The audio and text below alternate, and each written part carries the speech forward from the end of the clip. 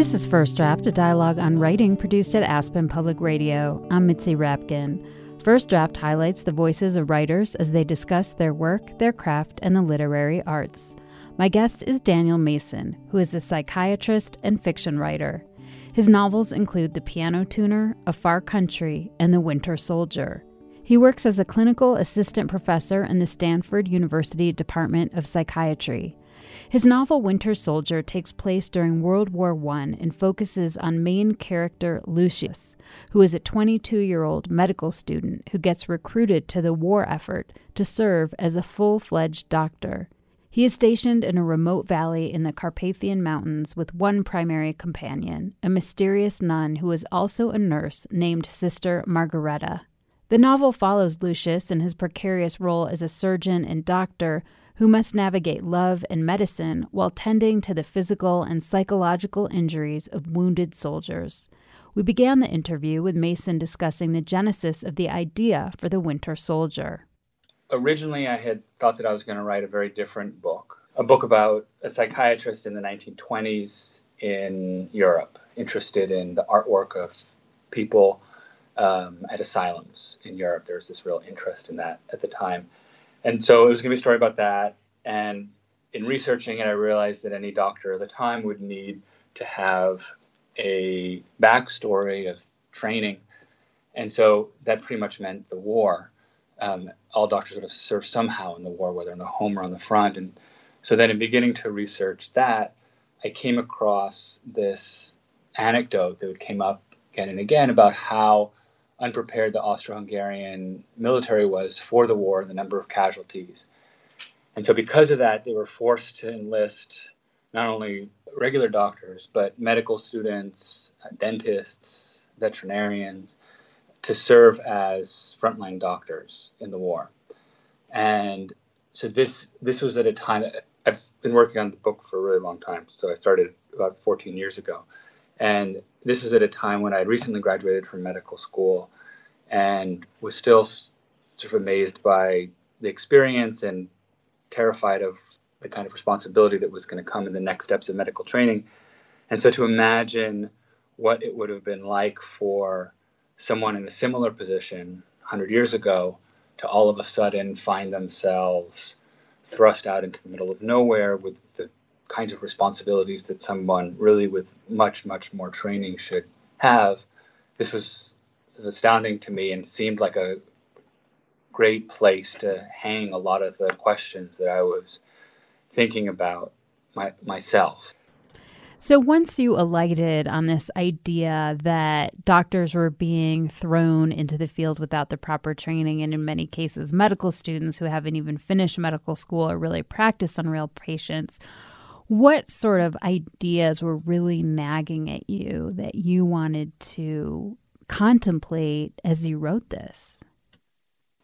I think very early on, I was drawn to the setting. It was very new to me. I had read in school stories like All Quiet on the Western Front and grown up with this image of the First World War as this place of trenches and mud and these long stalemates in which neither side is moving much. And so to be reading about the Eastern Front was a totally new space. And so to be thinking about these larger spaces, the movement of men by horses, the kinds of encounters in which these old-fashioned armies in which you have Cossacks on horseback, you have other soldiers carrying lances with banners and are encountering modern warfare. This was something which was really drew me in. Just the images of it were something that were very striking. Early on, I hadn't imagined that the character of Margareta, the nurse that he meets at the hospital, was going to be a key character. And in the book, Lucius arrives at the hospital that he has been dispatched to, thinking that it's going to be a normal hospital that he's read about in the paper with an x-ray machine and a bacteriological laboratory and other doctors. And he gets there and there's no other doctors left. They've fled, and all the nurses except for one have died of typhus, and she's the only one. And originally that was just a step in the book because it was going to be this longer book. He was going to go there. He was going to spend time with her. Maybe there was going to be a romance. Initially, no. Later, yes. But it was going to be something that was very self-limited given the amount of time that he was there. I think early on, I got very much drawn into her character because she's so unusual and because she's occupying this outpost, because she speaks in this language that was a lot of fun to write in, this sort of mixture of rough peasant speech alongside this very arched religious language. And so that, I would say, discovery of her, because it felt like that more than I think other things that I've written. I showed up at this abandoned hospital and she was there, and she talks like this, and she has this backstory that we're not really certain about. That was also part of the story that really drew me in.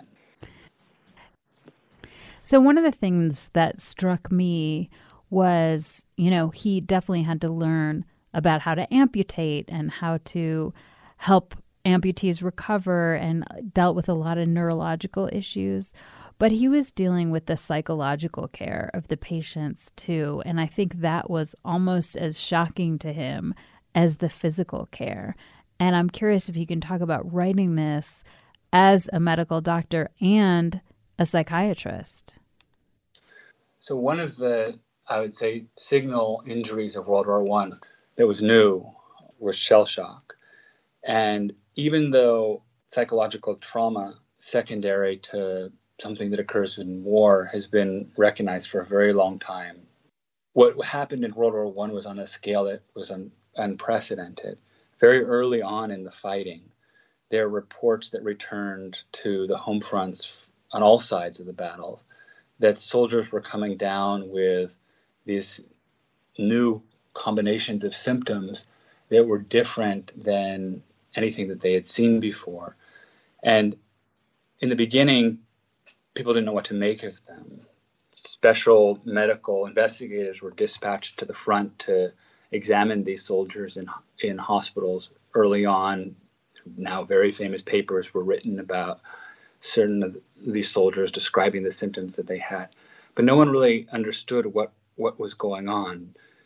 I think it's maybe worth saying that we have an image of post-traumatic stress disorder now as being a particular kind of syndrome, and different people have different images of what that might be like, but we often think of symptoms like flashback or symptoms of hypervigilance, people really attempting to avoid memories of the trauma that they experienced. But shell shock was something that clinically looked very different. So shell shock was a syndrome that presented with a high predominance of physical symptoms and very often neurologic symptoms. And so these were men who were showing up with arms that they couldn't move, limps, tremors, weakness, headaches, loss of vision, loss of speech was very common. And yet at the same time, when the doctors carried out the regular examinations that they were used to doing for neurological injuries, these conditions didn't follow the typical distribution of the nerves as they were understood. And so Lucius has no idea what he's looking at when he encounters that. He's a medical student, and the top neurologists in Europe didn't know what they were looking at when they first encountered this. And so he tries to remember from his textbooks the kinds of injuries that he encountered, the little bit of psychiatry that he learned, but none of it really makes sense. None of it is something that he can fit to the soldiers that he's seeing. And so, like the rest of the medicine that he learns, he goes about trying to take care of these men haphazardly. And what was it like for you to write about this? Because you are a doctor and a psychiatrist. And did you learn anything, or was anything surprising for you, or did it trigger anything in how you operate as a doctor?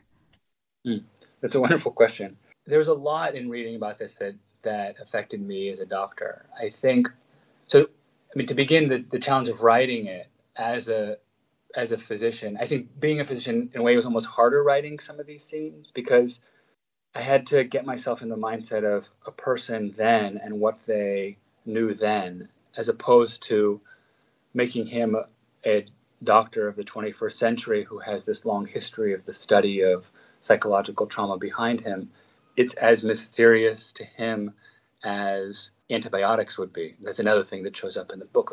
Like to him, the idea of antibiotics would be magic. It's not part of something that he can use to take care of a patient. And so similarly, he doesn't know what to make of this. That was very hard to write because it meant shifting my understanding of what can happen after trauma entirely to get into his shoes. At the same time, he is taking care of a clinical syndrome, which is not a clinical syndrome that I see that often. Nowadays, people who present with physical symptoms, or particularly neurological symptoms that are felt to have psychological origin, are generally diagnosed with something called functional neurologic disorder, and we still see it. But it tends not to be this very common presentation that you see in people who have just been in combat.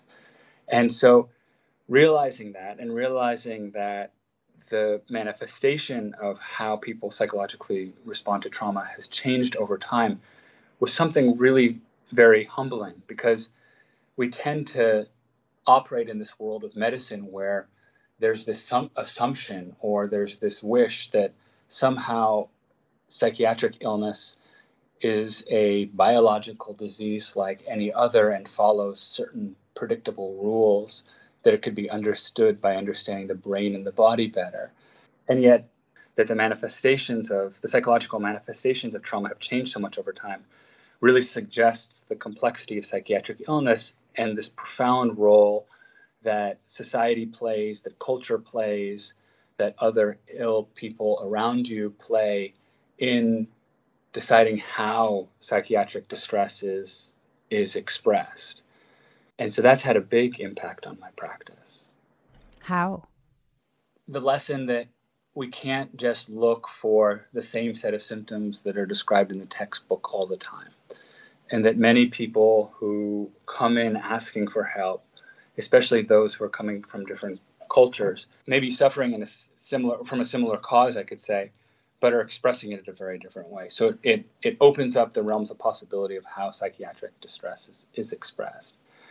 We also sometimes see in individual patients a kind of evolution of symptoms that's almost like the historical evolution of symptoms that we see looking at men who have fought during wars. So sometimes a person will come in with neurological symptoms, looking very much like a shell shock patient. And then over time, as they're treated, these may resolve, but then what may appear will be another set of symptoms that are more similar to contemporary PTSD symptoms. And it's hard to know what to make of that, but having this historical perspective helps place their symptoms in another kind of context. It's so interesting that you can take the humanities part of your life and apply it to the scientific part of your life. I mean, do you feel like being a writer enriches your life as a doctor and vice versa? I feel that the interaction is really complicated. So I think that studying the humanities absolutely helps being a doctor. So that feels to me to be pretty unequivocal. But I think probably the most profound way is that there's so many incredible descriptions of what it's like to be both mentally ill and physically ill that one can read and draw from and understand what a patient's going through, that really differ from what the clinical descriptions from typical biomedical texts offer. And the area of psychiatry that I practice, which is an inpatient psychiatry, we tend to take care of a lot of people who are going through experiences of psychosis. In this field, this is particularly true because psychosis is famous in psychiatry for being a condition which is difficult to understand. There was even a long time ago a very famous definition of delusions as something which is ultimately ununderstandable, something which a clinician cannot cross an empathic barrier to understand.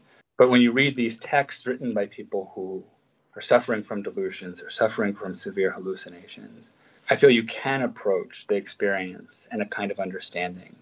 And that's been immensely useful to me over time. I think that being a doctor affects my writing too, though that I've found to be a little bit more complicated. I think that in some ways, the practice of psychiatry and the practice of novel writing are similar in that both have at their core this attempt to understand other people's experiences. And yet, at the same time, our job is really different from the job of a writer. Our job is to, as quickly as possible, figure out maybe what's going on and what would be the best way forward. And as a novelist, I'm much more interested in how the relationship, say, if I'm writing about medicine, the relationship between a doctor and a patient might get very, very complicated and messy. That would make for a good novel, and that's what happens in this book. Whereas a practicing physician, I don't really want that. I want it to go well and predictably, and generally I don't want what happens to follow an exciting narrative. I want to kind of follow a very clear kind of narrative. But this has been a tension for me sometimes. Well, one of the things that I thought about was, what are the things that war makes us do, and what does it do to our identity and how we present ourselves to the world? It's a great question. I don't think that I set out to write a war novel. Even though the war dominates the story, actual fighting occurs very, very briefly in the book. He sees, and he's astounded when he sees it. It's all the shadows of war. It's all the background of war. And I think one thing that it offers for any character's development is a dramatic backdrop where issues that regularly people are spared confronting need to be confronted. He's a young guy who's, at the beginning of the book, I'd say a relatively shallow person. He's a good student who likes learning, doesn't really see much in his patients other than their bodies and the diseases that they have and how he wants to take those diseases out. But being in the war forces a coming of age that I think is much more rapid than would have occurred to him, and actually may have not have occurred to him. He's forced to come to terms with the people behind the illnesses that he's treating much more quickly than I think that he otherwise would have. Similarly, he's somebody who we know at the beginning of the book has a very hard time connecting with other people. And I think that the war creates this moment in which he needs to reach out to others and find common humanity with others. And I wonder, if there hadn't been the war, whether or not the relationship that he has with Margareta develops. Yeah, I mean, another thing that you mentioned earlier about being a doctor and making mistakes is that the stakes are so high when you're a doctor, and he's seeing all these people with not much experience and only Margareta to somehow help him navigate his way through, and he does make mistakes, and a mistake really haunts him through the book. And I'm wondering a little bit more about your interest in this and writing that. He, early on in his time at the hospital, makes a kind of accidental discovery and begins to cure a person who, it seems to others, is incurable. And this bewitches him in this profound way, which then, to not give up the plot, or not to give up this part of the story, it bewitches him in this profound way that will lead him then to make another mistake. And that kind of care was something that I was more interested in than, say, he operates or doesn't operate on somebody with an abdominal wound who he's not supposed to operate on because of the high mortality rate, or he carries out a amputation which ends up getting infected.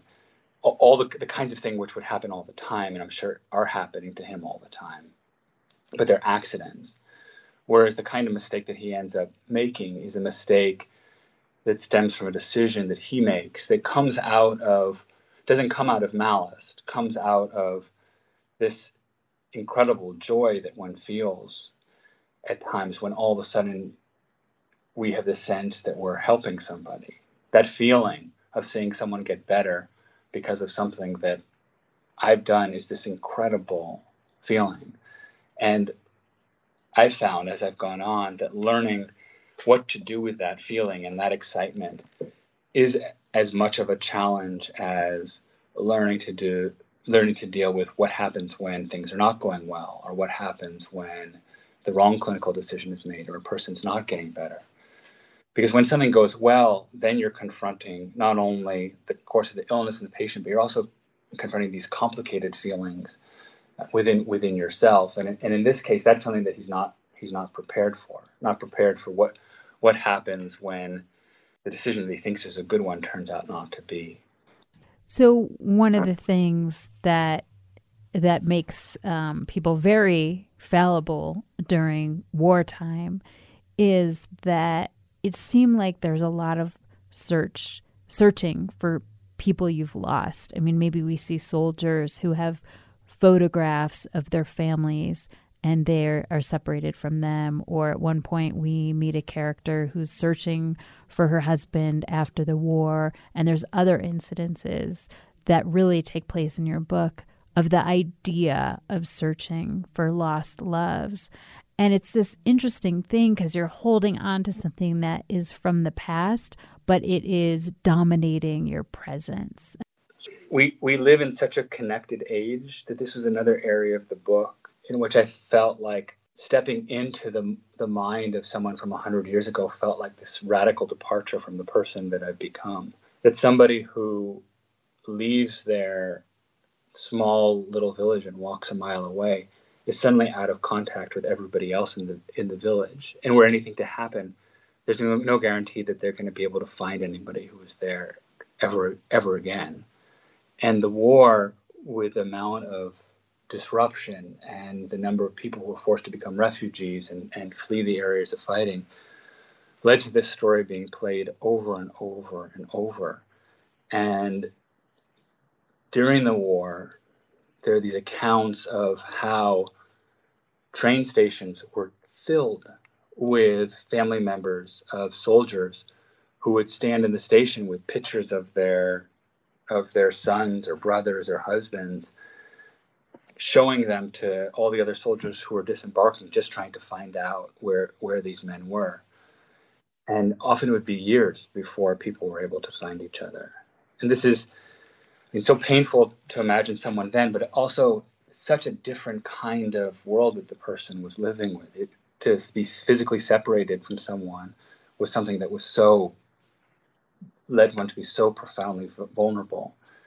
And so ultimately, that becomes one of the big themes in the book. People are separated from each other. Initially, it's interesting. There are ways in which the army was very connected. So the mail service was very good. If you knew where someone was, you could often get a letter to them quite quickly. You could get care packages to them quickly. He gets sent candies by his mother in the book. But once those lines of communication were down, it was very difficult to find somebody. And all of the photographs, there's some incredible photographs from this period of time, but all of these photographs of people walking on the roads, it's very painful to imagine that each of these people is separated from somebody else, from many other people. And then the war is going to end, and each one of them is going to try to find the people that they've lost. Do you see that in your patients that longing is a theme at all in their psychiatric health or problems? Or is it, I mean, I know that you're dealing with inpatients, so you're dealing with such serious cases, but I kind of feel like there's such a longing inherent in the human experience. I think that it's inherent in all levels of experience, and especially the connection to other people. So even somebody in very acute throes, say, of hallucinations, who seems in some ways cut off from the regular bustle of life, that person, as they'll tell you then, or they'll tell you when they get better, one of the most profoundly difficult parts of their experience is the loneliness of their experience and the isolation of their experience and the longing to connect to others. There's this wonderful phrase of Freud in which he's talking about his goal not being to cure people of unhappiness or suffering, that's a normal part of human experience. His goal is to relieve them of certain symptoms that are preventing them from experiencing normal human suffering. And I think of that a lot, that in many ways in this book, for instance, Lucius can't enter normal life. He can't, and normal life is going to bring its tragedies. He can't, and it's going to bring its longing, but he can't enter normal life.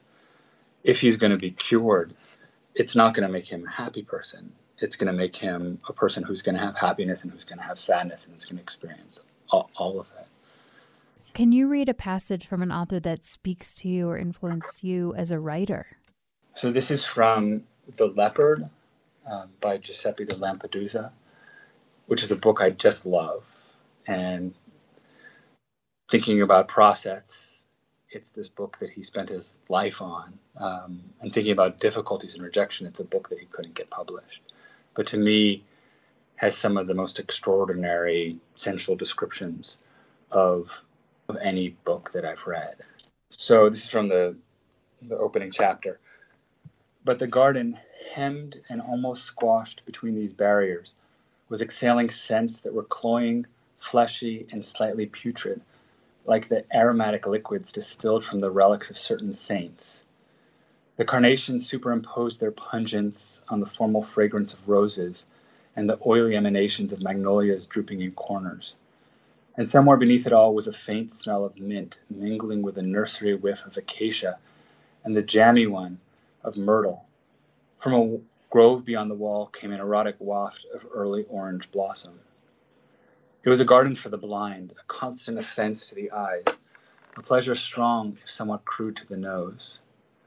The Paul Néron roses, whose cuttings he himself had bought in Paris, had degenerated, first stimulated and then enfeebled by the strong if languid pull of Sicilian earth, burnt by apocalyptic Julys. They had changed into things like flesh-colored cabbages, obscene and distilling a dense, almost indecent scent, for which no French horticulturist would have dared hope for. The prince put one under his nose and seemed to be sniffing the thigh of a dancer from the opera. So what I love so much about this scene is, one, it begins with this incredible exploration of smell. I can imagine what some of these smells smell like, but there's others. The jammy smell of myrtle, I don't know what that's like, or the nursery whiff of acacia. I can kind of guess something to alchemy, perhaps. But it's hard to conjure it all up. But I love the way they build on each other. It's humorous. It's overindulgent.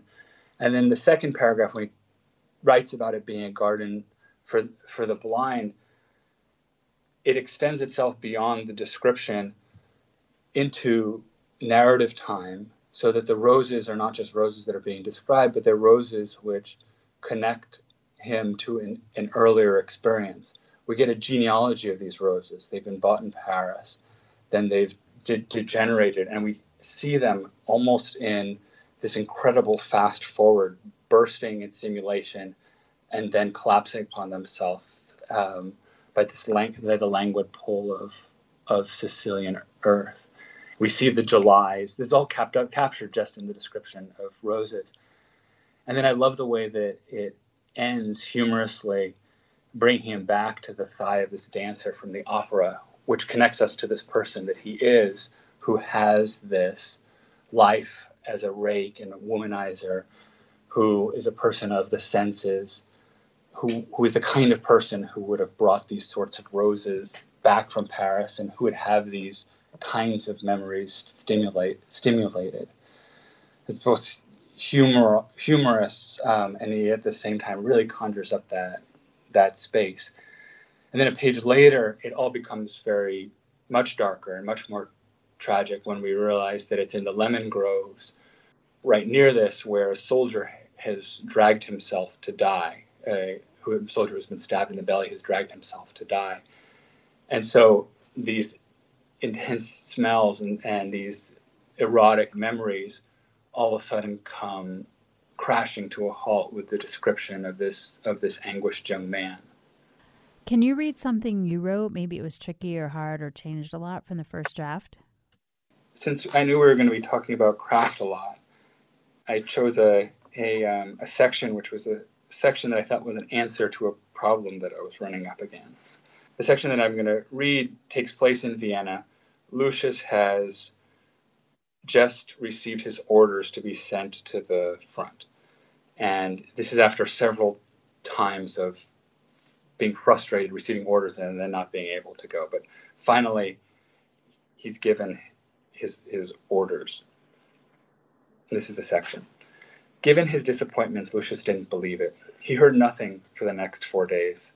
But then, back in Vienna, in the trains division of the headquarters of the Imperial and Royal Army, a second-level clerk rose from his desk and, carrying a ledger, made his way to the corresponding second-level clerk in the medical division 2 flights down, returning with an order bearing a double-headed eagle stamp, which he presented to the first-level clerk in trains for another stamp, then walked down 4 flights of stairs and out the building and through the snow to the ad hoc office for the Eastern Theater, where the order with both stamps was delivered to a corresponding second-level clerk in the transportation division, who entered the name into a ledger, applied his own stamp, returned the order, wrote out a second order, and sent it down to the head clerk for trains in the medical division, Eastern Theater, who, after a lunch of stale rye and egg sprinkled so heavily with paprika they would stain the oily fingerprints he left in the margins of the page, rose, and with the ledger tucked inside his coat, went outside, stopping briefly to appreciate the beauty of the falling snow on a pensive puto above a doorway and on the glistening rooftops before he crossed the boulevard to the military post office. So in writing the book, there was always this challenge of how to write the history. And certain questions were ones which were more easily solved, like what kinds of medical problems he might encounter or the names of particular divisions. But I found the part that was most difficult, and this has always been the case for me for writing stories set during distant historical periods, is that the mechanics of everyday life are not what's talked about in the historical accounts. There's no manual which says, how do you find your way to the train station, or how does the ticketing system work, and what seat do you get, and what are the things that you can say to your commanding officer or not. This was a lot harder. There were no sources for that. And in writing about this period, one of the challenges that I found myself constantly running up against was that the Austro-Hungarian bureaucracy was so astoundingly complex that I had the hardest time figuring out who would be issuing what kind of orders when and what a soldier was supposed to do. And so eventually I'd run through enough head-scratching moments of trying to figure out how actually would Lucius be dispatched that it occurred to me that old adage of, if there's a problem with the novel, make it a problem of the novel, meaning something that I'm struggling with as a writer, maybe I'm struggling with because it's something that the characters would have struggled with. And so in this case, the challenges that he confronts with the bureaucracy and the dizzying labyrinth that he has to run through became something which I felt that I could use for absurdist, even humorous purposes myself when trying to negotiate those kinds of labyrinths. Where do you write? I'm an itinerant writer. I write sometimes on our kitchen table, sometimes on benches, sometimes in the library.